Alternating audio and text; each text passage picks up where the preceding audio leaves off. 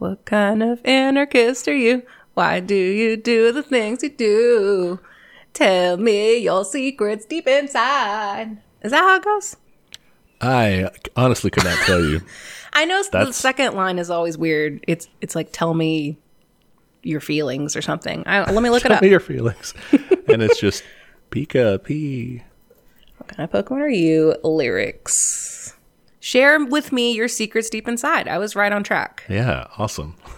Great. Well, I want to know all the secrets of anarchy. Share with me your theories deep inside. Yeah. All right, yeah. Let's jump into it then with that wonderful musical intro. We're going to be talking about anarchism. Cool. And kind of the different types of anarchism. We won't really dive too much into like a historical, origin story, anything like that too much. You restrained yourself? Yeah, because it was just too many holes to go, rabbit holes to go poking around in. So we're going to be kind of broadly talking, okay, overall, what is anarchism? What's not anarchism? And then what are the different varieties and stuff? Cool. So I feel like this is going to be kind of like our what type of leftist are you, which I think I also did a song for. You can find out by going back to listen to episode 7. We did touch on some anarchy there, I believe. Yeah. Some of the leftist tendencies we were talking about we'll revisit here. Cool. And maybe with a better explanation, I'm not sure. Yeah, so. We've grown. All right, so overall, what is anarchism? Anarchism is the movement to abolish oppressive systems of authority and replace them with a classless, stateless society where everyone manages their own communities together via consensus direct democracy. I mean, that sounds pretty good. No rulers, no bosses. I'm into it. Overall, it's like big bad or like its big opponent, Mm-hmm. Coercive hierarchy. Yeah. Right. If there's hierarchy, if people are bossing other people around, they hate it. Yeah, I hate that too. They're skeptical of power. They believe that it tends to corrupt, and instead they believe everyone should, be treated equally. Cool. No one should have power over anyone else. Cool. Okay. Anarchists are not only against the state, they are also anti-capitalist. Under capitalism, workers are not actually free because they're controlled by the bosses and they're controlled by the state that is run by the bosses. Yeah. So this kind of brings me to my first question, which is, I had heard some rumblings about like anarcho-capitalists, and I'm like, that doesn't seem right. So I'm assuming that's covered here. Yeah, I did want to bring that up. That is a big exclusion. We're just gonna it's kind of debated, I guess. If you ask an anarcho-capitalist, they'll be like, "Oh yeah, man, like we belong in the anarchist camp." But if you ask any other group of anarchists, pretty much, what do you think about the anarcho-capitalists? They're going to be like, "Those guys are bullshit." I mean, what is capitalism but not a hierarchy? Like, we talk about this like every fucking week. Yeah. It is a hierarchy, and it enforces all the other hierarchies. It is the hierarchy of hierarchies. Yeah, and that's exactly what anarchists say is like, if you're actually interested in getting rid of these power structures that oppress you, you got to take out capitalism, and you can't just, they look at it as more of like just a hyper-capitalist ideology, which it essentially is, Yeah. It's just wanting to get rid of government, but really just kind of like downsize it or transfer all of its authoritarian power to even less accountable systems like, the bosses. They still want somebody to be telling other people what to do.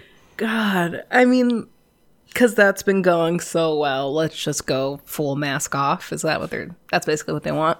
I mean, because they think that they're going to be the ones, up there. Nobody's an anarcho-capitalist is like, I can't wait to toil away at for all the whims of my bosses, That's a good point. Yeah, they don't think they'll be the fucking serf on Mars or whatever. Right. Yeah. So they are excluded from our discussion. Besides to say why they're not in it is because this is something kind of I learned in this research is pretty much all other anarchists say they don't belong. They don't actually do the right thing. Good call. So that covers anarcho-capitalists. They can also and there's different flavors. You know, they can be called libertarians or minarchists, which is just like, What? I'm not like no state, but I'm like minimal state, you know? Okay, it's just a libertarian. Right. Yeah. Any of that variety, no. Keep that someplace else. Not for me. It's not to say there's not variety within this. There is going to be, but Yeah. those guys too far afield, no. Love it. So, true anarchism, in our definition, has to be anti-capitalist. Yes. Yeah. Love it. And that kind of stems from the origins of anarchism itself. Like, it began as this, you know, since it's completely against authority, it's going to be, like we said, against authority in all forms. Yeah. State and economics. Cool. Another thing listeners might be interested in is that we've really read into like Marx and Engels. Mm-hmm. And Marx and Engels are very clear about their preference for, you know, dialectical materialism, or just like the materialist version of history. Of looking at things and of deciding what's going to come next based on those material conditions. Anarchism is not necessarily materialist. Oh, okay. How do they get to things? Some people are, you know, some anarchists kind of adapt materialist kind of outlooks on things. But more or less, if you think about like our utopian socialists, if you think about that sort of idealist way to approach things, of saying, I have this idea of how the world could be better, let's do it that way. They want to go straight to that. That's kind of what you're doing with any sort of anarchist approach, because you're basically prescribing what you think should be changed about the world.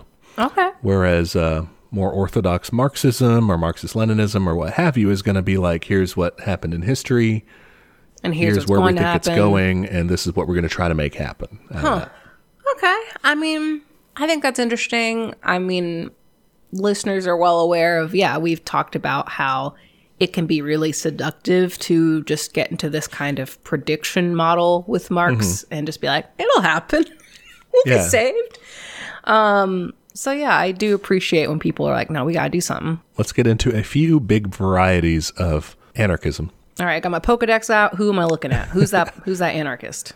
All right, so first we're going to start, and we're broadly speaking going to move kind of from least left-wing to most left-wing. Cool. If that makes sense. All right, this is the baby one. It's not evolved. I don't know if it's a baby one or not, actually. It's because it's intense in its own way. This one's going to be called egoist anarchism. Okay. Sometimes it's called anarcho-egoism. And I'm going to give a brief tagline for each of these when I introduce them like that. So this one's tagline is, do whatever you want. I don't know if I like that one. That's a gross oversimplification. But that's kind of my first impression of it. And kind of as I read more of it, it was like, well, okay, this does have some nuance to it. Is interesting. So what it argues is that you should reject subsuming yourself, your individualism, to any great cause or ideal. Like, you as the individual come first. And in everyone else's world, they as, you know, their individual self comes first too. I don't know. They're going to have to sell me on this one. All right. So let's make the pitch then. The argument goes that people are kind of limited only by their power to assert what they want to do, to take what they want to take. I don't like that one. It sounds bad. It sounds really bad. A more generous way to look at it is that it's just kind of a different view of our kind of concept of rights. Okay. As more of like liberties or freedoms to do things. And it's not, they're not something to be like granted from on high or guaranteed by the community in some sort of social contract. They're only actually in existence when you assert them, when you do them, when you carry them out. Okay. So you have freedom of speech, right? Yeah. But not because the government says, we promise not to throw you in jail if you say something bad. You have freedom of speech when you dare to speak out. Okay. I mean, to me, that doesn't matter that much. I don't know. Okay. I guess I don't understand the distinction between them having it and them using it and why that's important. Like, just because you can do something doesn't mean you should. Well, because on the other hand, what happens when the state or your boss or the commune to come tells you, you've got to do this thing, and you disagree with it? The egoist anarchist says, give them the finger, do what you want. But what if the thing you want to do is really bad? Then you're going, then I guess following that, you would do something bad. The idea is, though, that you shouldn't do bad things, but on the other hand, people should be free. Like, people should be free and do good things. I mean, I don't know. I don't want to sound like I'm a fucking security nut or whatever, because this is a common argument. It's like, what if they want to just do murder? But like, let's take it back a notch and be like, okay, what if they're just a dick? What if they're just like a huge dick in the commune and we like fucking vote them off the island? Then you vote them off the island. I mean, I saw people kind of arguing about this in some forums and stuff and on Reddit. And they were saying, yeah, what happens if, one of these egoist guys like wants to have slaves, they should just do that, cool. Right? And it's like, well, what stops that from happening? What stops that from happening is all the other egoists in the place saying, hey, that's bullshit that you have slaves, and they, kick you out or kill you or whatever, Well, I don't like the killing part either. I think another thing we're getting hung up on is that they're not really saying that, like... Probably most egoists aren't going to do that, I guess. Is that what they're saying? They're saying that, yeah, most people aren't going to do that. Another thing they're saying is, you ever get into this argument about, like, altruism versus, like, self-interest? What they say kind of is that it is self-interest. When you do good for other people, you're doing good because, like, it makes you feel good and stuff. Yeah, okay. And so... they're not saying, like, you're not going to do good things. They're just saying, like, hey, you care about people and stuff. That's because it rewards you in some way. And that's fine. Like, you should do what you want to do and still do good things because of that, because it'll make you feel good.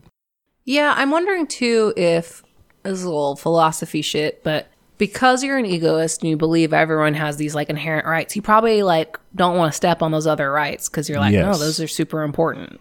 You believe in kind of the supremacy of your rights to do things, but yeah, you're the center of your own universe, but everyone else is the center of theirs, and you don't want to like step on them either, because that would, that would suck. You don't think people should do that to you. It's kind of, golden rule stuff, I guess. I guess, yeah. Maybe it's just a matter of phrasing, just because like I'm such a person who craves community that I'm just like, no, I feel like we're beholden to each other and we should try to do good for other people and blah, blah, blah.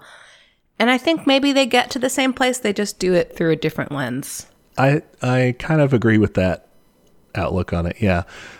It definitely struck me the same way it struck you when I first heard it. I was like, these guys are assholes. Yeah. They're just going to like kill people or something. And I think that we're kind of conditioned to see it that way. Probably, because of our, because of the world we're in, is that so many people like have an incentive to be assholes to each other. Yeah. And are kind of held back. Now, one other thing that the egoists, and there's a very important egoist thinker. He's like the font of all this. There's a guy named Max Stirner.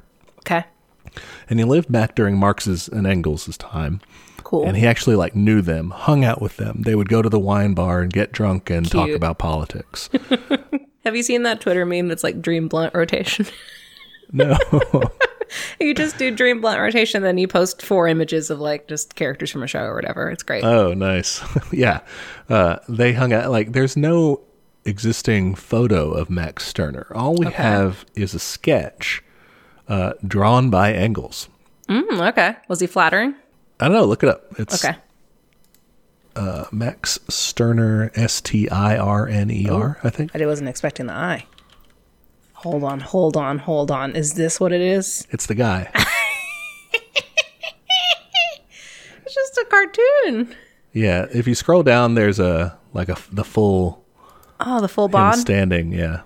This is actually really great line quality. That's Engels. I love it. Engels, my man. It reminds me of the old Hark a Vagrant comics. Yes. Very Kate Beaton. Love it. And Max Stirner, he's the guy who kind of first comes up with this egoist view.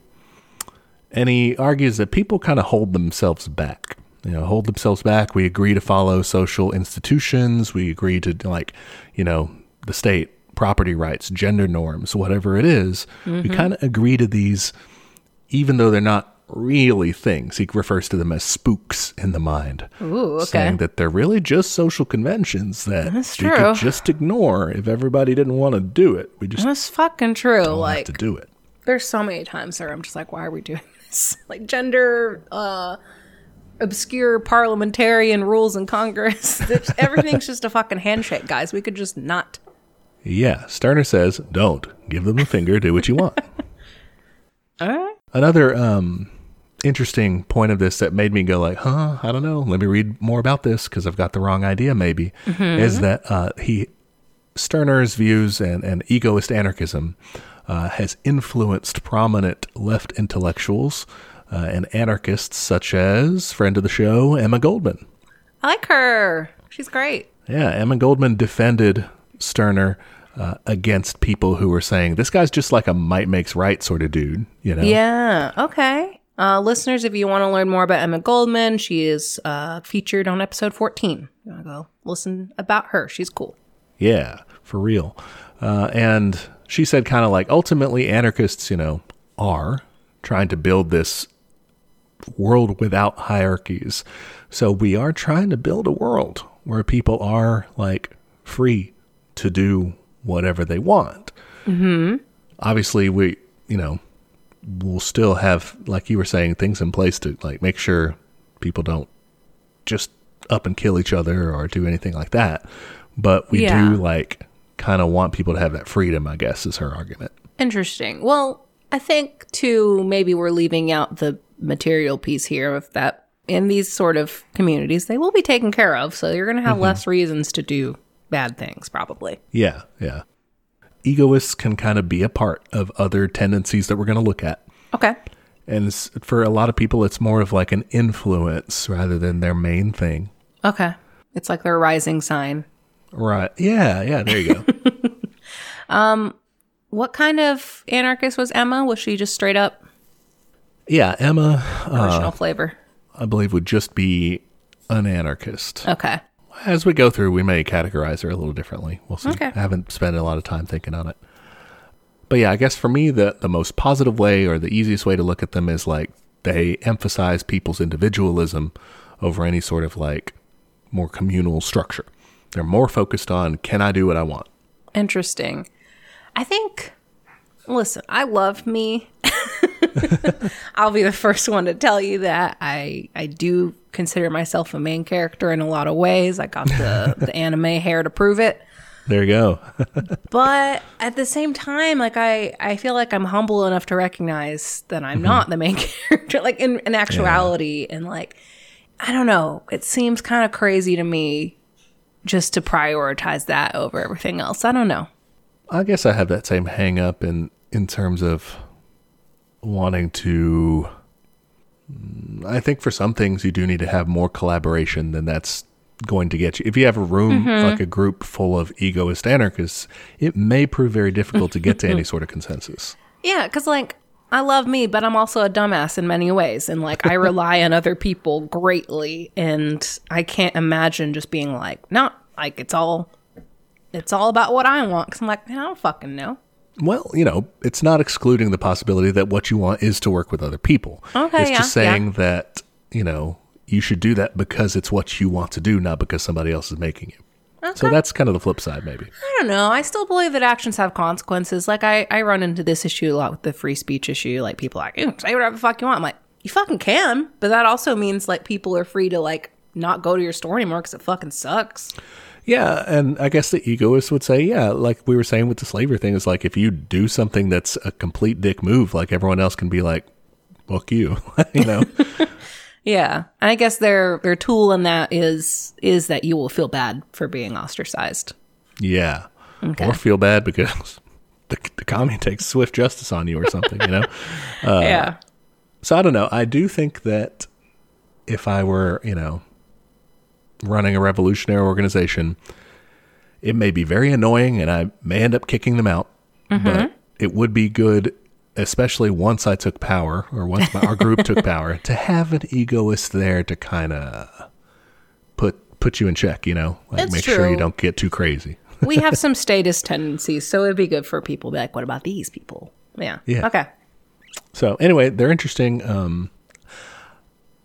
Like I said, I had the same take initially, so I was glad to get some more diving into them. Yeah. All right. Who's next on the Pokedex? Next up, we have the mutualists. It sounds like it might be the opposite. No, they're not completely the opposite, but they're just a different focus. So mutualism, the tagline for this is good and fair and non-hierarchical free market socialism. Okay. I was nodding and then I stopped nodding. Yeah. All right. So what does that mean? Because that's weird. Yeah. I don't know about this one. Mutualism supports free markets, which is weird, That's weird. but they want the markets to be run by the people. Okay. So it's a weird kind of anti-capitalist free market. That's very weird. So can you put that in practical terms, I guess? Like we're in our commune. I can sell shit. But if I do some bad shit, if I'm exploiting my workers, the commune can shut me down? Kind of think about this as like the nice version of not capitalism necessarily, but free markets maybe that you're initially taught is like everybody's free to own their own business and to, sell things to people. But you're going to leave out profit. There's no profit. All right. Okay. So the key for them is that capitalism, the way it is in the real world, rips people off. What these guys want, they want the price of things to equal the price that it takes to produce them in terms of labor. Well, why even bother selling it, bro? Just give it. You remember Josiah Warren, the Time Store guy? Doesn't he have crazy facial hair? I believe so. I think he had some sideburn situation going on. But I do remember the Time Store guy. It's great. This is his shit? This is what he was all about, yeah. Okay. And yeah, let's talk about that extra step that you're saying. Why can't you just give it to people? Yeah. Because what they want is workplace democracy. Workers are going to decide what they're going to do for themselves. So they kind of, operate their own businesses, basically. Mutualists want people's banks, so kind of like community-run banks. Okay. They're kind of like democratically run, kind of credit union style. Okay. Money is lent with an interest rate that's like just enough to cover paying the guy to do the banking for you.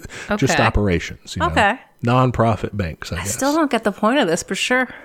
Yeah, it's interesting. It just seems like a lot of meetings for no reason. Like, guys, I got to go to my bank meeting, and then I got to meet with my workers at the whatever, and then I got to meet with the whole commune. You're just on Zoom all day. Yeah, right. It does have a lot of that. Let's see, land ownership and private property ownership. For them, that still exists.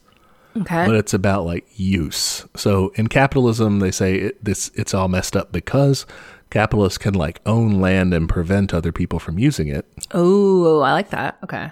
Well, I don't like that, but I think I like where this is going. Right. Or they can force other people to work it without doing anything themselves. What the mutualists say is that land ownership and private property or whatever, that's fine if it's yours and you're using it yourself. But if you're just like, no, you can't have my stuff, like that's no. I like that. I like that principle a lot because I know we kind of, introverts we struggle a little bit with the whole communal housing thing. And that's kind of a nice solution, I think. You can't pass that down to your kiddos, right? Probably communes have different rules on that. Yeah, I would imagine. I doubt that they would be like, oh, that's fine. Maybe, who knows? Okay. Mutualists, feel free to chime in. But that's generally what they're talking about. My I guess perspective on these guys is kind of let's just run the economy nicer. It just seems, like I keep saying, it just seems kind of pointless. It feels like you just dumped out a bunch of fake tokens. And you're like, well, now let's pass these around back and forth. And I guess I just don't understand the point. Like, no one's making any profit. So it's just like, why are we doing this? Why don't we just make the things because people need the things? I I guess it's to ensure fairness of like, yeah, like I did this thing for you, so now you have to give me this fake money so I can go get something else done. It's not fake money, but whatever. They're using, I think, pretty much just money, Yeah. Just keeping the old money system. It's just making it to where, I mean, it just comes across as making it to where it doesn't rip people off. It's just kind of reformed. Interesting. Yeah, it's comes across very soft to me, like very like, why would I fight a revolution for this? But it just seems like a lot of work for not a lot of like return, I guess. Like that seems like a lot to manage. you don't have to go to all these meetings. I mean, you don't have. Good. You know. I won't. All right, so that's mutualism. Confusing. Next, we have collectivist anarchism. Cool. I mean, this one sounds good, but I don't know. Is You it? can also call them anarchist collectivists or anarcho-collectivists. Okay. Whatever. Means the same thing. The tagline for these guys is from each according to their ability to each according to their contribution. Okay. So the second line kind of snuck up on me. All right, explain yourself. So with these guys, they want to abolish the state, Cool. abolish private ownership of the means of production, capitalism. And the people would collectively own things. It means, there's no private property like stuff that you use to do business stuff with. Yeah, but there yeah. is still personal property. You still have your house, Cool. I love my house. your toothbrush. Good toothbrush, These great. things like that. Cool. And workplaces would be self-managed by the workers. This all sounds good. They also want to abolish money. Cool. They want to, however, replace it Uh-oh. with labor vouchers. Okay. This is almost like the Time Store guy. Yeah, this is similar to the Time Store guy, so here's how labor vouchers or labor notes work. They're kind of, an easy way to think of it is they're kind of like company scrip. Mm-hmm. All right, but they're commune scrip. Yeah. So, like, can I guess? Sure. So I work 8 hours, and then I take my 8-hour chips, and I go to the store, and I'm like, I need this. That'll cost 25 minutes. Yeah. Okay. Yeah. Shit, I don't actually work that long, usually. I'm going to have to get a second job. Yeah, you'll be broke in this society. I take too many naps for this society to work out for me. So yeah, you take them down to the commune store just like that. They're non-transferable between people. You can't make like a 30-minute bet with somebody. All right. What would that even mean? I guess it's okay. This is stupid.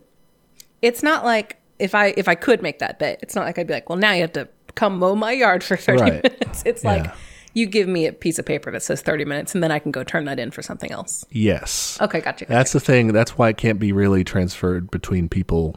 It's not supposed to be because it's People supposed to totally would. just be like a fruit. It's a token, that you use to get what you need, and it's to prove that you basically, that you did the requisite thing. amount of work for it.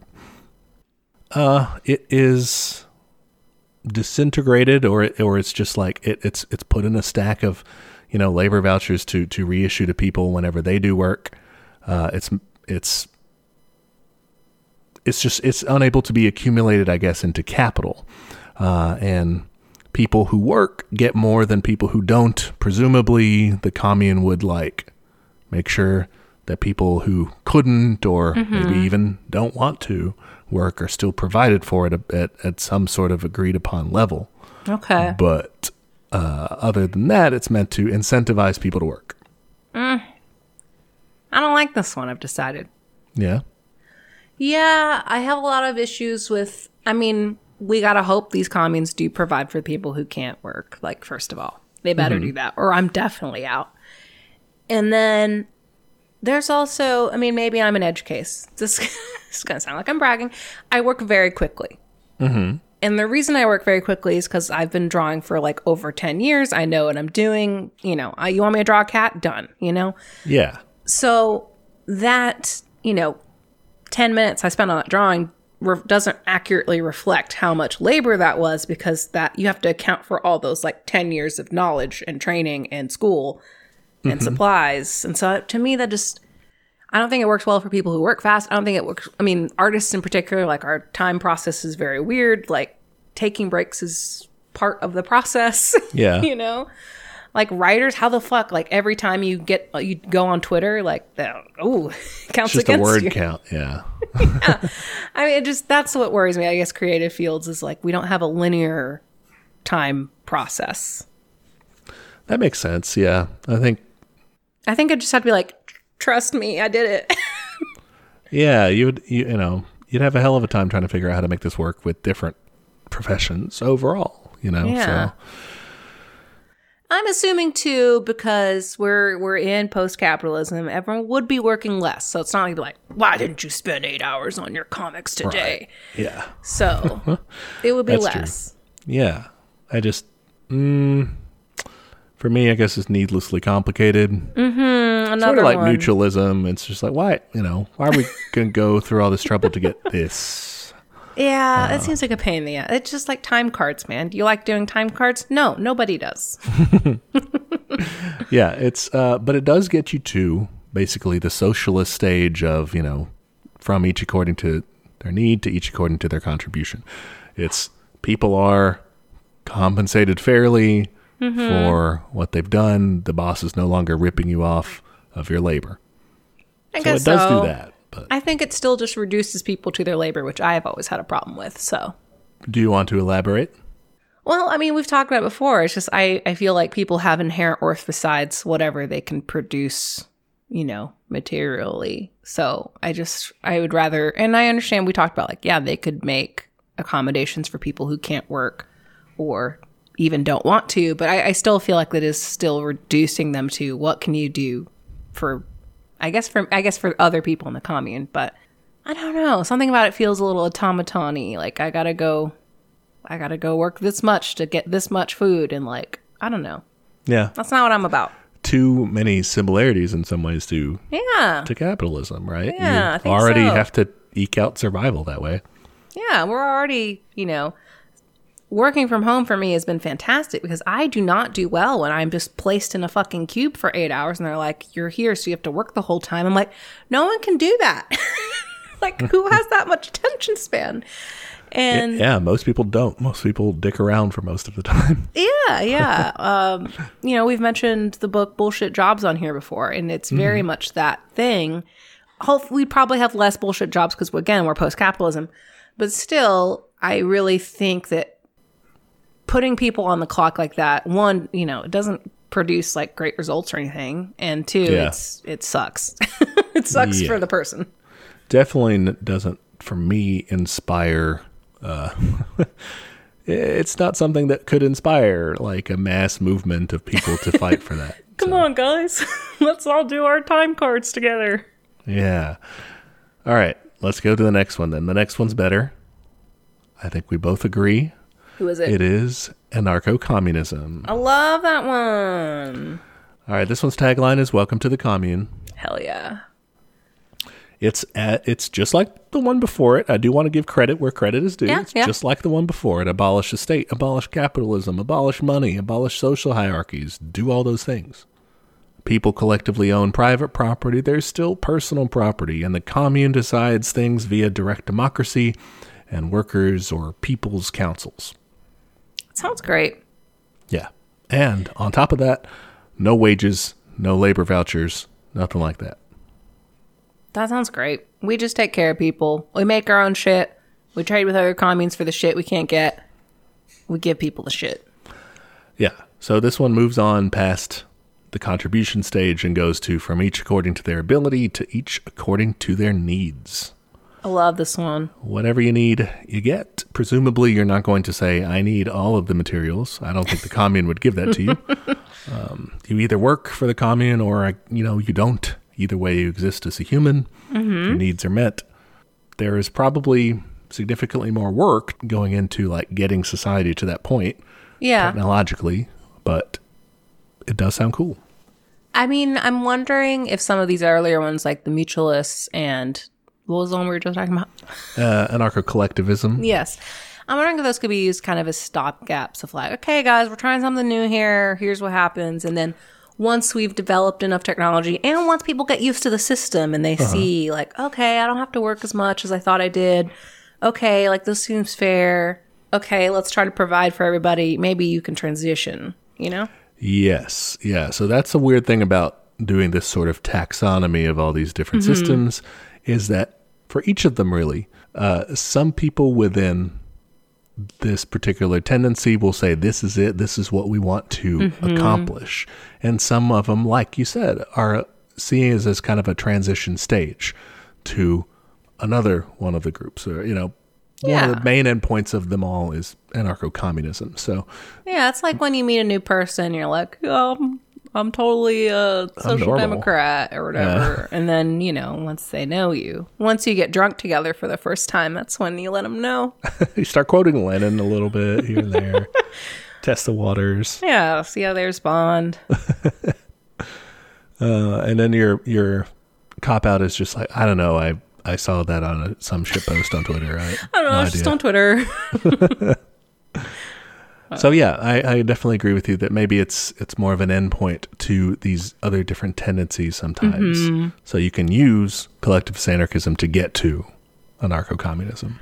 Yeah, I don't hate it. I mean, I think those both do a good job of kind of the reactionary talking points, like, what if nobody wants to work? And like, you know, all that kind of shit. Oh, yeah, So maybe that's enough to prove to people like, no, this can work, guys. You know, like we'll do this for a while and then we'll phase it out. Like that might be good. You can kind of, you know, fix society a little bit more before getting to the next stage. Like you've done that boot analogy where like the boot is still wet if you take it out of the lake and the lake is capitalism. So this might be a good kind of transition.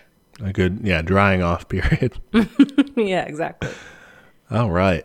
So here are I want to get into some other tendencies within anarchism. And these kind of focus on strategies.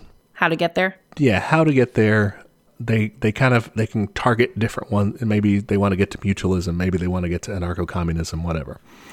They're not in any particular order. Cool. First up, anarcho-syndicalism. I've heard of that one. I don't remember it. Vouchers, maybe? No. Labor unions. That's labor unions is it. There we go. Basically get to anarcho-communism via the general strike. I like that one. Their main vehicle, their main revolutionary tool is direct action by industrial labor unions. Cool. So yeah, unionize everybody, go out on strike, shut it all down, take power for the people. I mean, that sounds good. I mean, we're not anywhere close to that because, labor unions aren't doing so hot. But, you know, maybe one day. Maybe one day, yeah. And for these guys, once they have made the commune happen, you know, people kind of still use the labor union kind of format, you know, wherever you work. These labor unions kind of federalize. They all form kind of a big union or a group of unions, and you kind of do direct democracy through those. Okay. Yeah. I mean, I think that makes sense. In some ways, maybe it's more old-fashioned because, like you said, the labor union's not that they're really suffering these days. Yeah. And it's also interesting to think about how a lot of the times our jobs are not things we necessarily think of as our main identity. Yeah. I think the industrial part of it is where it kind of fails for me. Just because, like, we don't have as many of those jobs before as we used to. Interesting point of clarification there. When we mean industrial unions like that, they don't actually mean like factories. Okay. So what they mean there is like an industrial union would be you're unionizing everybody in a particular industry. Good. Versus like a craft union where it would be like, okay, you're going to organize the copy editors in one thing and then like the graphic design artists in another and what have you. Okay, interesting. So what would mine be? Just marketing? So you might, you could be in... Or an art one. Yeah, you could be in an artists union. Okay, that's cool. In like a graphic design I don't know how it works actually. How yours I just have too many jobs is the problem. I do too many things. That's another thing. It's like people have a lot of jobs, or they have a lot of, like, by their own estimation, shitty jobs. Like if you're working, just something to get by, you're working in a grocery store, working in fast food or something. I don't know if a lot of people want their main political engagement to be through those jobs. It's kind of weird. Yeah, that's the thing. It does kind of get into that issue of like, not everyone wants to do the shitty jobs. So what do you do about that? And obviously the union would help to make those jobs not shitty anymore. Yeah. So that's big. Or not existent so that they can go work in something they want to work in. Yeah. If they develop the technology for it, yeah. I think what's interesting about these is that it is like super, super materialist, Like the idea, they basically just skip the state entirely, Because like in traditional Marxism, you go from like the state running things to the state falling away. And this one is like, so because the state never had that middle time of being run by the bourgeoisie, then like it goes straight to the unions, which is worker led, which means the state has already fallen away. Is that right? Good question. So the state will, anarcho-syndicalism wants the state to fall away immediately, not like wither away later. Yeah, that's what I'm saying. Yeah. So the state will die, be defeated in a revolution, in the general strike. The state will be out, gone at that point. I mean, I think that's good. I think it gets rid of a lot of the concerns about then, like, oh, it's just super state controlled and stuff like that. So that's kind of cool. It's still very decentralized because it's kind of like just basically controlled by workers. And so like another critique, I guess, that people level at anarcho-syndicalism is, what about like the wider community of people who aren't like in those jobs or anything? They're just living there. Like who governs them? And especially in our modern world, so many people commute that it's difficult geographically too. But I mean, in an anarchist society, you're going to just overall have less, I guess, administration to be doing. So it's not that bad. But if you have less administration to be doing, like, how are you going to take care of people? Like, what are they going to do for like food and shit? So I don't know. I've got some concerns about this one. It just, there's a little bit of lack of organization. Like, I guess the union of unions would be the ones to decide, okay, how do we make sure we're producing enough for this? I think it still gets done. I mean, because you also got to think about, like, this is just a tactic. Like, these guys want anarcho-communism the same way. So it's not like they're just going to be like, great, the labor unions are in charge. Hope they figure it out, They are going to be trying to administer, like you said, the whole commune overall. So yeah, well, I keep picturing this from a nationwide perspective of, so you have the big union of unions. Do you think then they're like, okay, let's kind of split up our unions into like regional chapters and to make sure that everyone has enough resources? I don't think even that. I think actually the union of unions is built from the ground up from those regional chapters that already exist. Okay. So you already have like regional groups of unions, and then they send delegates to the all-union Congress or whatever. Okay. I just want to make sure that, like, no one gets left out just because they don't live in, like, the potato district where they get all the potatoes they want. Yes, yeah. There would definitely be a lot of cooperation and stuff, I think. Cool. So that's one tactic. Do it through labor unions. Another tactic favored by the insurrectionary anarchists is fuck politics, attack the system, overthrow it with violence. Okay. That's one option, I guess. These guys can follow any of the things, mutualist, collectivist, communist, whatever. They want to do insurrection. All right. They think the best way to do revolution is not through formal organizations or unions or congresses or parties, anything like that. That's getting nowhere. Spinning your tires. What you need to do revolution is to revolt, is to attack the system, literally. Now, do they, I assume, want a mass movement? It can be a mass movement overall, and it should be built up from that. But you can also start with smaller cells of people. I was going to ask, we do a Vanguard situation. Yeah, well, it's not a Vanguard party necessarily, but just like, whatever anarchist group you have, start doing these things and inspire people to join into the wider revolt. Interesting. So yeah, take to the streets, fuck stuff up, make change happen directly by throwing, bombs at the system, tear it down. Damn. I mean, ambitious one for sure. I worry about this one because we got a big old military industrial complex that could squash most people very easily. So you're going to need a lot of guys in there. Going to need a lot of people. Yeah, it's definitely a tactic you could try. It's dangerous, however. And that sounds like we're endorsing it.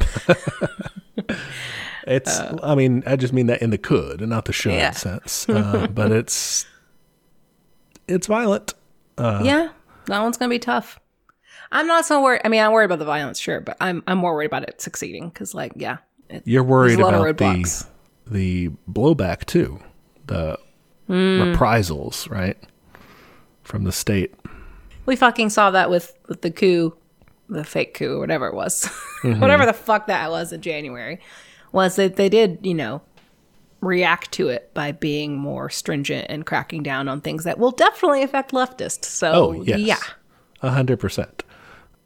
People forget that when they started the House Un-American Activities Committee, HUAC, and started those investigations, they were initially targeting like fascist organizations under suspicion of collaborating, with Nazi Germany. The tables turned quickly on that one. Yeah, that one didn't work out, did it? So anytime they say, don't worry, we're going after the bad guys with it. Yeah. Yeah. This is almost a substripe of insurrectionary anarchism because it's very similar. Okay. It's called illegalism. Cool. Illegalism's tagline is, do crimes, rebel against the system. Be gay, do crimes. Okay. Yeah. Yes. They are into they like rebelling against the state, but they like to do so via crime, just crime in general. Just crime. Do crimes. It's an act of rebellion against the state. Okay. The state says don't do these things. You do the things. You're giving the finger to the state. Well, I'm okay with this as long as the crimes can kind of help some people, maybe. A little Robin Hood situation. I don't want people just to go out and do a murder for no reason. Yeah, so here's how it's been carried out. Like you mentioned, stealing, right? Mm-hmm. Stealing's fine. Call it individual reappropriation. That's fine. Yeah, just steal from the rich, give to yourself, or to the poor if you want. It's up to you. Some of them did this with propaganda of the deed. Remember we talked about this with Emma Goldman and her anarchist friends was do some assassinations, Yeah. Just kill people or bomb people. Shit. It's not restricted to that. It doesn't really have to be out in the open or clearly connected to being against the state. You could just do some other crimes. It's fine. Just whatever you tax do, fraud. Yeah, whatever you do, in their eyes, kind of delegitimizes the state. It's saying, you know what, I'm not following the rules. I'm doing my own thing. This one sounds too hands off, maybe, or too random. It's not obviously it's not organized. Yeah, it's just do whatever you want. That's one of the criticisms that I found about it too. It's I don't see how you make that transition. Is it just that you do so many crimes that you inspire everyone else to do so many crimes and police are just overwhelmed and they give up? And yeah, partially it's just since so many people kind of, theoretically join in or sort of are won over to the point of yeah, you're right. What's the fucking point of following these laws? These guys are assholes, right? They start to see, and it's kind of like what Stirner was saying about the spooks. They start to see the government as they don't really have that much power. Why do we need them? Okay. I don't know, guys. They have a lot of fucking power, so this one worries me too. They did have a cool example. They had several cool examples of both of these because, insurrectionary anarchism. Remember when we were talking about Lenin in Lenin's bio episode? Mm-hmm. And that is episode 34, if you want to go back and listen to that. His brother was kind of a part of one of these insurrectionary kind of anarchist groups in Russia, the Narodnaya Volia, the People's Will group. Then they were the ones who assassinated the Tsar. He didn't do. He tried to do that to a later Tsar, but that's an example of it. He also had an example of illegalism. There was this gang in France, called the Bonneau Gang. What's their deal? It was in 1911, 1912, and they went around robbing banks. Cool. They went around robbing banks, stealing fancy cars. Basically, every car was fancy back then. So a lot of the times when they were running from the cops were chasing them on horseback. That's great. Bicycles and stuff. And they're just driving away. They had a lot of times better weapons than the cops. And they were, killing people and taking their shit. Okay. And they eventually get arrested, but it's just one of these examples of, I guess, do crimes, break down the system. That's the tactic. We've been watching this Netflix show about pirates, and it kind of reminds me of that. A little bit of pirate action. Yeah, but I guess I share your critique that it's not a lot of times when regular people look at this, they're not like, damn, anarchy. They're just like, damn crimes. Yeah. Someone should get control of these guys is what they think, Yeah, I don't see how you translate that to like a mass movement into like actual lasting change. Yeah. And it's also what we were talking about before. You run the risk of more crackdowns from the government. So you may be thinking that this all sounds a little violent and dangerous for your tastes. Okay. Who's next? In that case, you should try anarcho-pacifism. Oh, okay. This, when you were earlier, is this the opposite? This is the opposite. This one's probably the opposite, yeah. Yeah, these guys completely reject the use of violence. They rationalize it as, their explanation is that they see violence as a form of power. Yeah, I think it is. So anarchists should reject power, so anarchists should reject violence. Okay. They say the state, it's just organized violence. So absolutely it is. So let's not do that. Okay. Anarcho-pacifism, they also are very focused on a question that we've talked about a lot, the question of means and ends. Yeah. And so for them, they see the means that you use to get to anarcho-communism, right? Mm-hmm. They see those means as kind of, as they put it, ends in the making. Okay. So the means that you use to get there will kind of determine where you end up. I think that makes sense, yeah. I think it's interesting. We've mentioned that before when we talk about like the Bolsheviks playing it very close to their chest, real secretive vanguard party. When they get into power, the state kind of has this gulf between it and the people. I think that makes sense because if you're willing to use, let's just say you're willing to use violence at the beginning, who's to say you're not willing to use it later? Yeah. Yeah, that's their critique. Yeah, so that's anarcho-pacifism, basically. I mean, again, with these guys and with the previous ones, you can fit them into any of the other groups. Okay. It's just like a means sort of thing. I like that one, but I do worry about like how the fuck they're going to get anything done, but it's cool. You don't think the capitalists are just going to be like, well, you're right, we're violence. I'm sorry, I didn't realize we were being so bad. I'll stop now. Yeah, probably not. That's a rough one. That's the big downside is sort of like with the egoists. I would like to have an anarcho-pacifist counselor to come to talk to and be like, how can I rein this in? How can we make sure we don't get too crazy with it? Yeah. But I feel like to be effective, they would always be criticizing me because I would always be doing some sort of actual meaningful revolutionary action, probably involving violence. I think that's the thing. If the state is organized violence, how are you going to take that down? You can't just be like, please move. Yeah. On the other hand, I mean, if you think about it, there is a difference between the insurrectionary attack them violence and the if you were saying the anarcho-syndicate, if you're saying go on strike, there's a difference between the violence involved in defending yourself from Pinkerton thugs or something. That's true. So that can in a way be nonviolent. Yeah.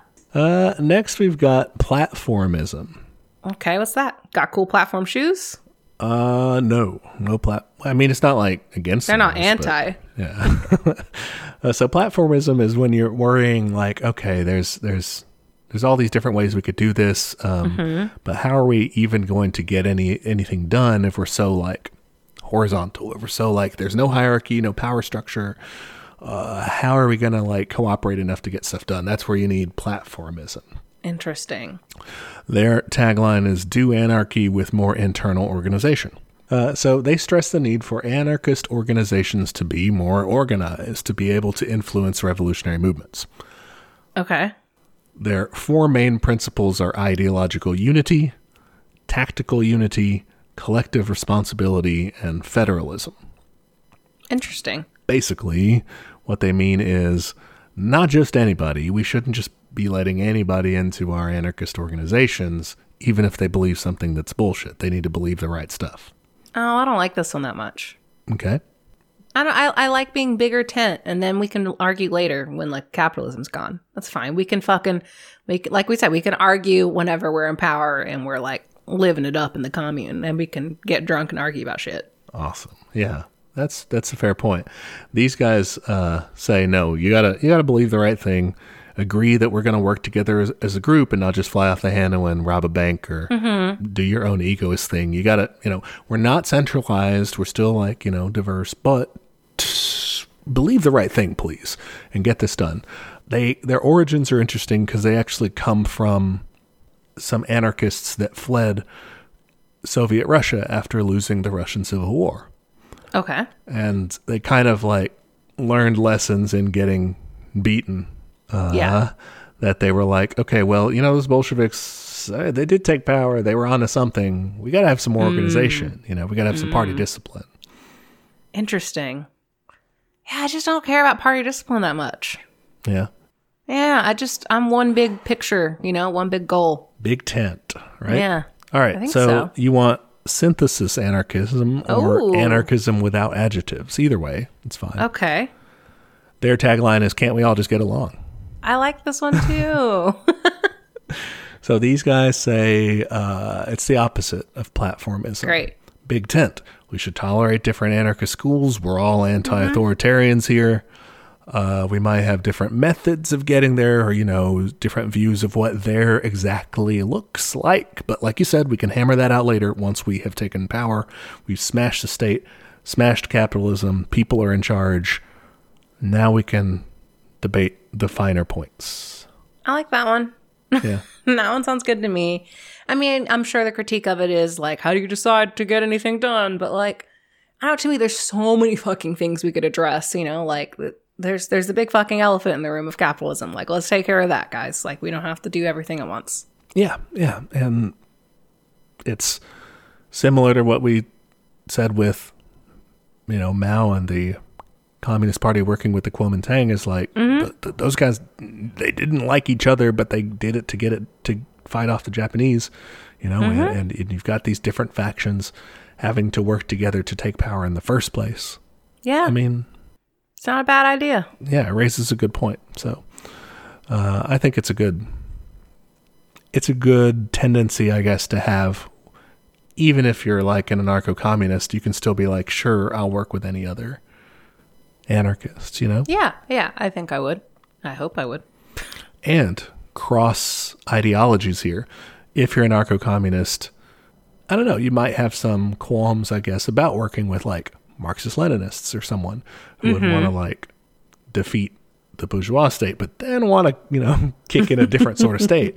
And vice versa. Like if you're a Marxist-Leninist, you might work with the anarchists at first, but then you may end up with a different fight on your hands after. Yeah, I definitely see that as a lot of, I don't know, I've seen a lot of those kind of infighting tendencies, and it's just like, whatever, guys, like, get over yourselves. Yeah, that's definitely a good point. Like we've said before, wouldn't it be nice to have these arguments mean something because we're actually like in power changing things? Yeah, man. That'd be great. What else do we have? So we have some other tendencies here. There's kind of a catch-all term called post-left anarchy. Okay, what's that?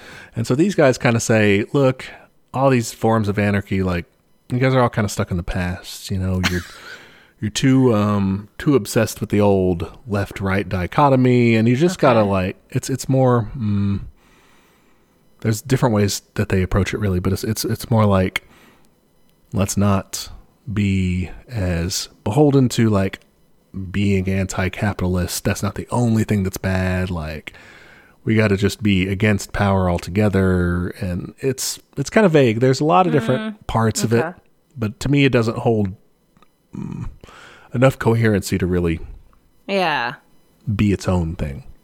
Yeah, I don't like this one that much. I mean, like, I just feel like capitalism is the ultimate expression of power structures, you know? It is. I feel like almost every power structure can be linked back to it. So, yeah. In their defense, or to portray them more positively, in some ways they try to, we're saying that the old-fashioned thing, they try to, I guess, encourage or kind of critique anarchists and say, you got to update, like, you can't just be out there talking about the proletarians. No one knows what you're talking about. Okay. Focus less on traditional leftism and more on like just broadly social insurrection, just like people, I guess. That's how they would characterize it more.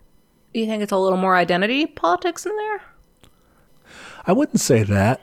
No, not necessarily, but maybe it's more along the lines of like, more like Stirner in terms of like, just rebel or just be like against the.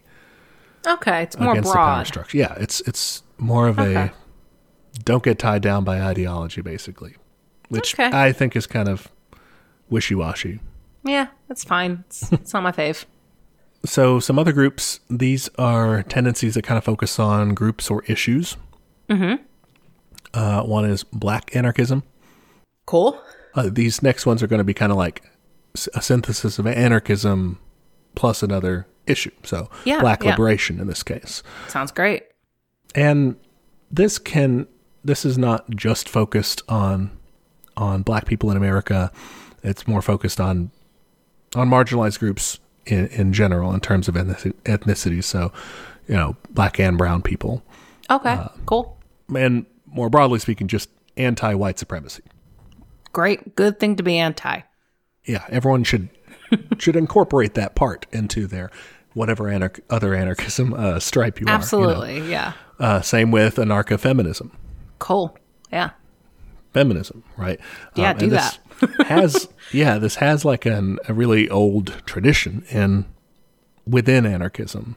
Cool. Going all the way back to Mikhail Bakunin. He's not the like founder of anarchism or anything. He's just a really early guy in it. Okay. He argued against the patriarchy. He said equal rights must belong to men and women. Women should become independent and be free to forge their own way of life. Fuck yeah. So it's like, really early on, you've got this, in the Spanish Civil War, there was an anarcha-feminist group called Mujeres Libres, the free women, who were, out there spreading their stuff within anarchist Spain. Cool. Emma Goldman, of course, we've mentioned her as well. And it's just kind of trying to tie up that fight against the patriarchy, against like the necessity of the traditional family, of these, and of religious concepts of what, families have to be or what morality has to be, that sort of thing. And in favor instead of people's freedom to be how they want to be and to have equal rights. Sounds great. Yeah, I think we should definitely incorporate both of those, both black anarchism and anarcho-feminism into whatever it is we're doing. Yeah, for sure. As well as queer anarchism. Hell yeah. Also called anarcho-queer. The synthesis of anarchism and queer liberation. Great Twitter handle if that's not already taken. Anarcho-queer. That is 100% already taken, right? So queer anarchism also has a long history. I mean, you've got, and we mentioned this, I guess, a little bit when you were talking about kind of the history of the queer community and communism. Yeah, that is episode 27. But it's got a long current of people talking about homosexuality, saying like, that's not messed up. Let people do that. Let people do what they want. Yeah. And that was the argument they were having back then, was trying to convince people, like, just let people have rights, guys. Emma Goldman was also involved in that. Also, out there telling people gay men and lesbians should have the right to love as they pleased. She condemned the fear and stigma associated with homosexuality.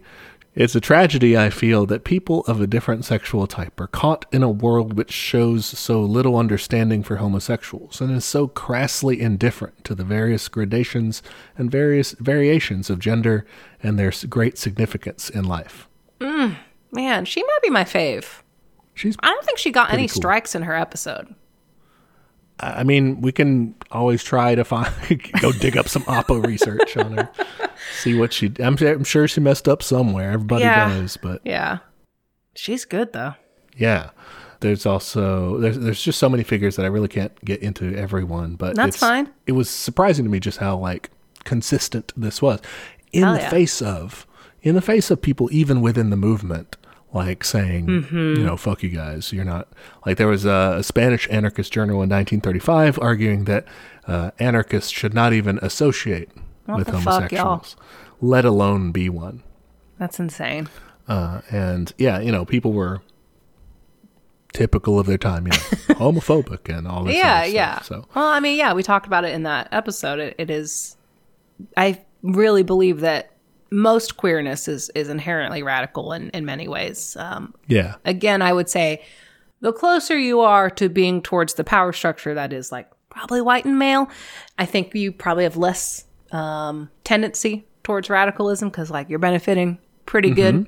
But yeah, other than that, I would say, it's a pretty radical thing. It is, yeah. One radical chant that stood out for me, I was reading about their like protest movements and things in the queer anarchist movement, a chant, 2468, smash the church, smash the state. Oh, I love that. I'm going to get a bumper sticker of that. So overall, that's queer anarchism. Now, if you don't like that last chant, then this next stripe may be for you. Oh, is it a religious one? Religious anarchism. Interesting. Yeah. Anarchism as preached by various religious traditions. I mean, you've got Buddhism, Christianity, Judaism, all these kind of different varieties that aren't, I mean, you could say it's anarcho-communist or whatever. It's not limited to a particular thing, but it's just kind of reaching people through these different mediums. That one's interesting. I feel like God is a pretty hierarchical thing, but maybe that's just the Catholic background here. Yeah, if you're talking, Orthodox Catholicism, that would be hierarchical in a sense, right? And again, the old kind of anarchist slogan of no gods, no masters doesn't necessarily conflate with this. They kind of messed up on the first part. Yeah, we watched this great documentary on Hulu about like the Church of Satan, and it was really interesting. Whoa. I feel like they could do a good job of being part of the anarcho-religious movement because their religion is like very much about taking down power structures. So yeah, I've read that too. I mean, you're always first introduced to Satanism as like it's horrible, like blood sacrifice people or something. No, they're just like basically a civil liberties group. Yeah, they're real square in comparison to what your first, like, I don't know. I feel like a lot of people are first introduced as like the scariest things. Oh yeah, for sure. And in TV shows and stuff, they always just like murder people by the dozen. Yeah, but it's good. It's called Hail Satan, but with a question mark, and it's on Hulu. Cool. Yeah, recommend. But there's not a ton to go into. That's fine. We don't have with these because there's several different types. So you can imagine it. Fold in whatever tenets you need to make it make sense. And there's different teachings within that can be either just kind of cherry picked out or overall a current that you can say, no, look, like we could make these two things work, basically. Yeah, I definitely want to do a future episode on like religion and communism and Or socialism, maybe. Yeah, There's a lot of fruit in that orchard. for sure. What do we have left? We have green anarchism, I like that one. eco-anarchism, same thing. Cool. Save our dying planet via anarchism, you know? Great. I'd love to. I mean, it just, it places a priority on environmental issues. And Cool. I think has a rightful critique about some of the, especially more earlier developed anarchist ideologies that like, hey, please think about, not just producing enough for everybody, but doing so sustainably, Like the industrial one, maybe they'd have issues with that. Like, hey, y'all, make sure you're not fucking this one up. Right. Yeah. Make sure we're not just focused on developing the productive forces, but also still having a planet. Oh, that'd be great. So, yeah. I saw this, Helen actually, she sent me this great TikTok of someone being like, I'm so excited for the vaccine because then my COVID anxieties will go back to climate change anxieties. Yep. For real. Yeah. You can also have veganarchism. Like vegans? Vegans, yeah. All right. So this kind of merges anarchism with animal liberation. Okay. So this one's not just like animal welfare, but like we should not use animals like at all. And Interesting. more extreme than I practice, at least. Yeah. I do some meatless meals now and then, but I love cheese. Okay. That's the thing, yeah.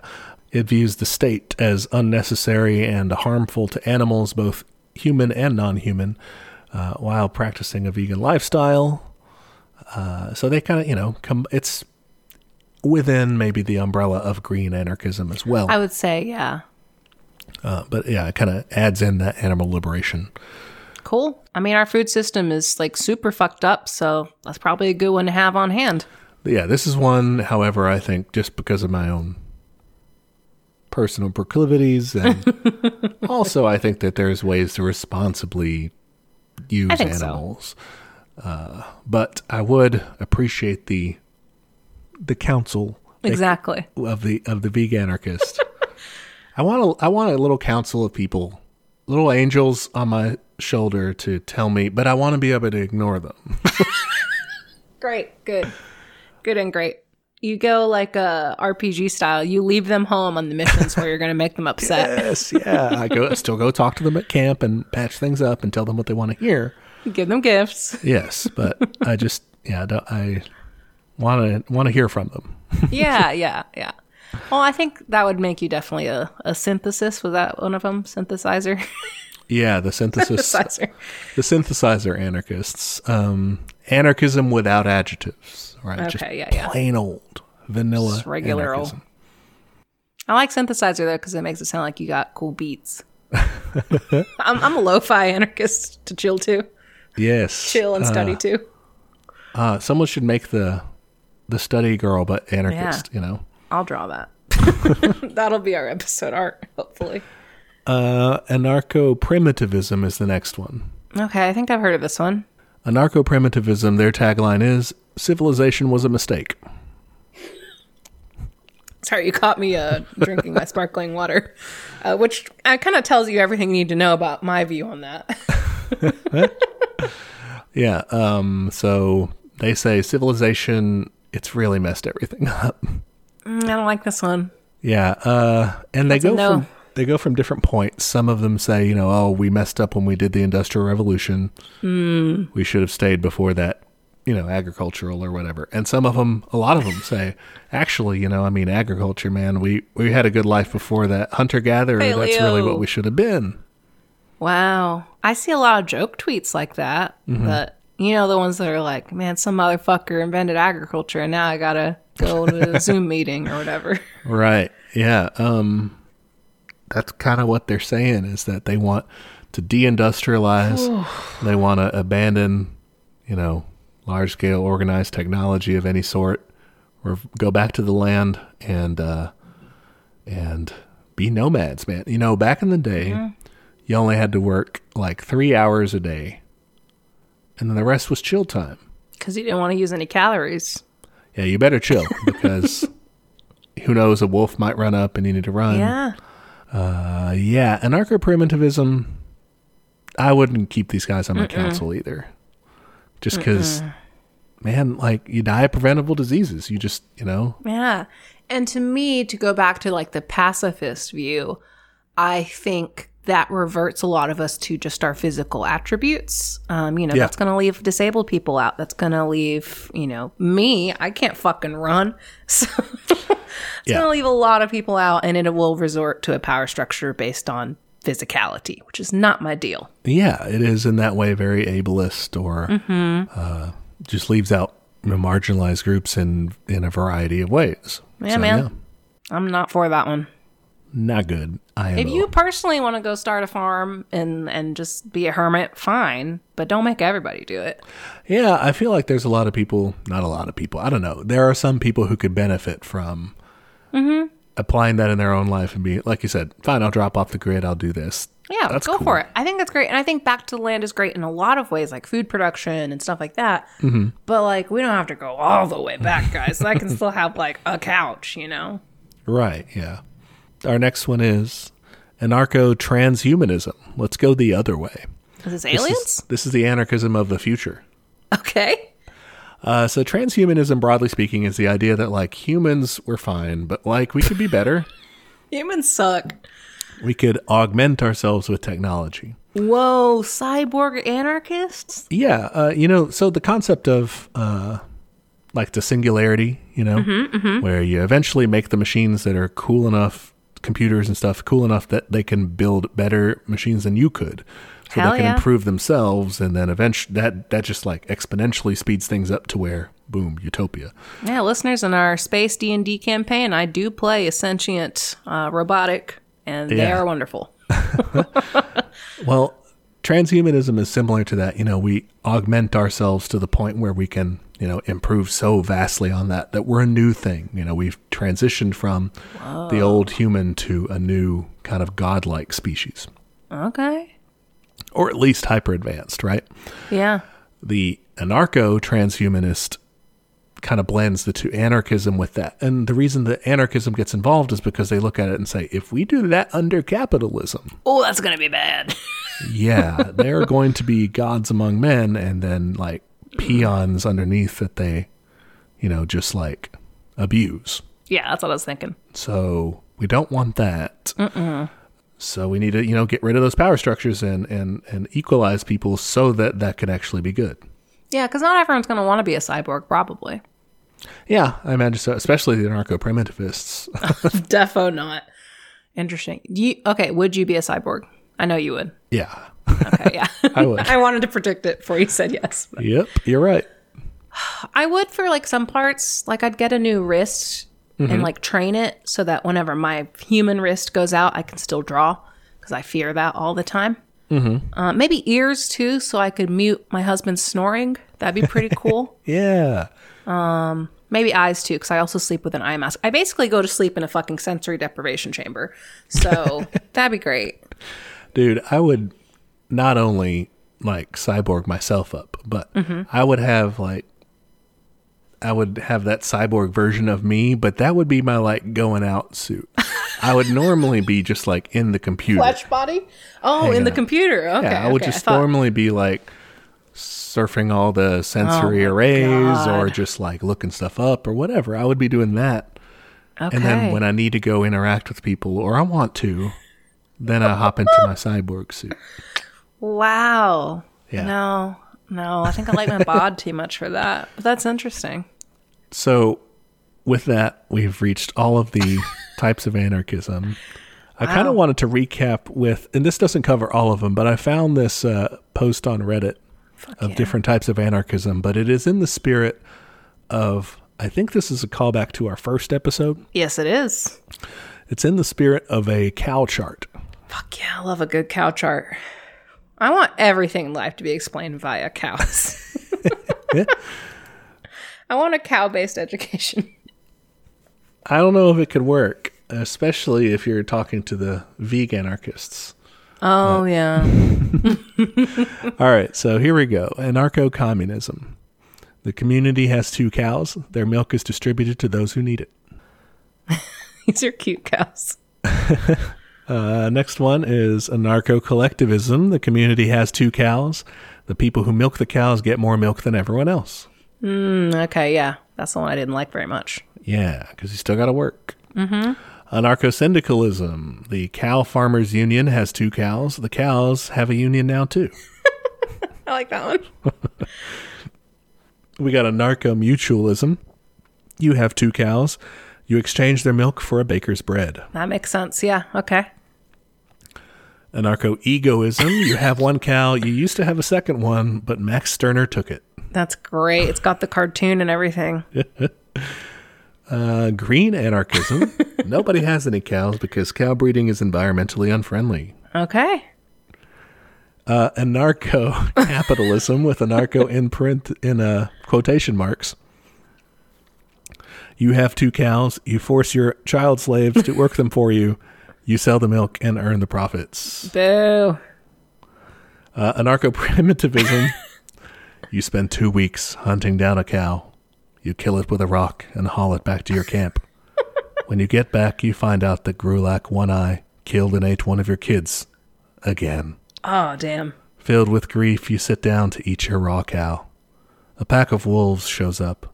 They take the cow. You are powerless to stop them. You die of a preventable disease. Yeah, that one sucks for sure. And then anarcho-transhumanism. Cow, man, pig.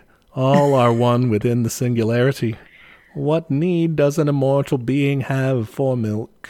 This is very good. Okay. I love this. That's Great. the quick TLDR for our episode. Love that. Definitely going to have to post that on social. It's wonderful. Yes. Cool. Well, I didn't do a fun intro because I wanted to save something for the end. Ooh, all right. Let's see it. All right. Let's so, hear it. yeah, hear it. So I got a message on Twitter from Paula, and she sent this really cool study about the game Monopoly, and it reminded me that I forgot to talk about something on our Landlords episode. Ooh, okay. So a while back, I think this was early pandemic, we watched a documentary about the game Monopoly. Mm-hmm. This documentary is called Under the Boardwalk, The Monopoly Story. And I believe it's on Amazon Prime. But it told like the history of Monopoly and how I think most people know now that it was like invented by a woman and it got basically stolen by like Hasbro Brothers or whatever. Yeah. Mm-hmm. So it talks about that. But what I thought was like my favorite part about it was that the lady did it basically to show how unfair landlords were. Yeah. And everyone took the wrong message from it and was like, this is great. This is fun. I love it. So I remember I wanted to mention that in our landlord episode, but then Paula sent this really great link. This is a study from the University of California, researcher Paul Piff and his colleagues. They set up a rigged game of Monopoly. Okay. And so people randomly got more money and they saw how differently the players acted. So the people with more money, they began to move their pieces more loudly, like I guess thunking it down. Oh, yeah. Displayed, quote, signs of dominance and nonverbal displays of power and celebration, end quote. Wow. Ate more pretzels, which is great. It's just a great detail. And became basically just more rude, less sensitive to the plight of the poor players, more likely to showcase how well they're doing. And after the game, this is, like, I don't even know how this happens. They said it was because of their skill that they won. Skill and strategy. They knew that they had been given... They knew that the advantages were real and were randomly assigned, and they still took credit. Like, what kind of cognitive dissonance is going on here? I guess that makes sense because, like, you know that it's initially randomly distributed, but you still won, probably. Mm-hmm. And you got to imagine that, like, oh, I could have... If I didn't know what I was doing, I could have lost it all at that point, or I could have... so obviously, I did make the right moves with the advantage I was given. That one, it just blew my mind. Like, how do you forget? Like, how long is it? I mean, Monopoly takes a while. Maybe you genuinely forgot. That would be me. I'd be like, oh, yeah. You're like, oh, yeah, I did the best. Grand champion, Monopoly player. I would never play Monopoly willingly, actually. It's really boring, and Kyle always wins. So, yeah, I'm not a fan of the game either. It's boring. But that's hilarious. That Yeah, so thank you, Paula, for sending us that link. It really made me laugh and also frown. Helps explain why it's so hard to reach. Like you were saying, it's hard to reach kind of the ends of society that are more well-off, more privileged. Yeah. It's harder to radicalize them because they look at their lovely position in society and say, I did this. So what are we doing next week? Next week, we're going to have a movie night. Nice. We're going to be watching the 2018 film Sorry to Bother You. I've heard of this, gotten recommendations to watch it, so cool. Yeah. I don't really know anything about it. Well, it's it's classified as a dark comedy, Cool. very critical of capitalism and all of its excesses, all the exploitation involved there. Where can people watch this movie? People can watch Sorry to Bother You on Hulu. Great. Thanks for teaching me stuff. That was a fun little overview. Yeah. Hopefully listeners feel a little more comfortable with all the different types of anarchism. Yeah, there's a bunch. You kind of just kept going. I was like, oh shit, there's more. Right? In the meantime, you can find us online. We are on Twitter at TeachCommunism, Instagram at TeachMeCommunism. You can send us an email, teachmecommunism@gmail.com. If you want to do that, you can send us a request for a future episode topic or ask a question. You can also leave us a review on Apple Podcasts. That is a great way to help people find the show. Even if you're not an Apple user, you can still leave a review. So please rate and review. That is super nice and we love it. We do. We also have a YouTube if that's how you prefer your podcasts. And we're on Patreon. Patreon.com/teachmecommunism. For $5 a month, you get access to our notes for every episode. Grady, how are your notes this week? They were pretty short. They only came in at 5 pages. I mean, there's a lot of vocab terms, though. It could be useful. Yeah. A lot of links, too. If you want further reading, if you were like, dude, you barely said anything about whatever, just go check it out. Nice. But yeah, those are really handy. I often refer to them myself when I'm answering Q&As from listeners on social. So if you want to skip the middle person here, you can go straight to the source. There you go. And at the end of the year, those funds will be donated to a local mutual aid fund. So that's cool. And yeah, I think that's all the internet I have for you today. Awesome. Well, thanks for being a great student. Thanks for teaching me things. And thank you to all you listeners out there. You can join us next week for another episode of Teach Me Communism, where the class struggle is always in session. Bye, y'all. Bye.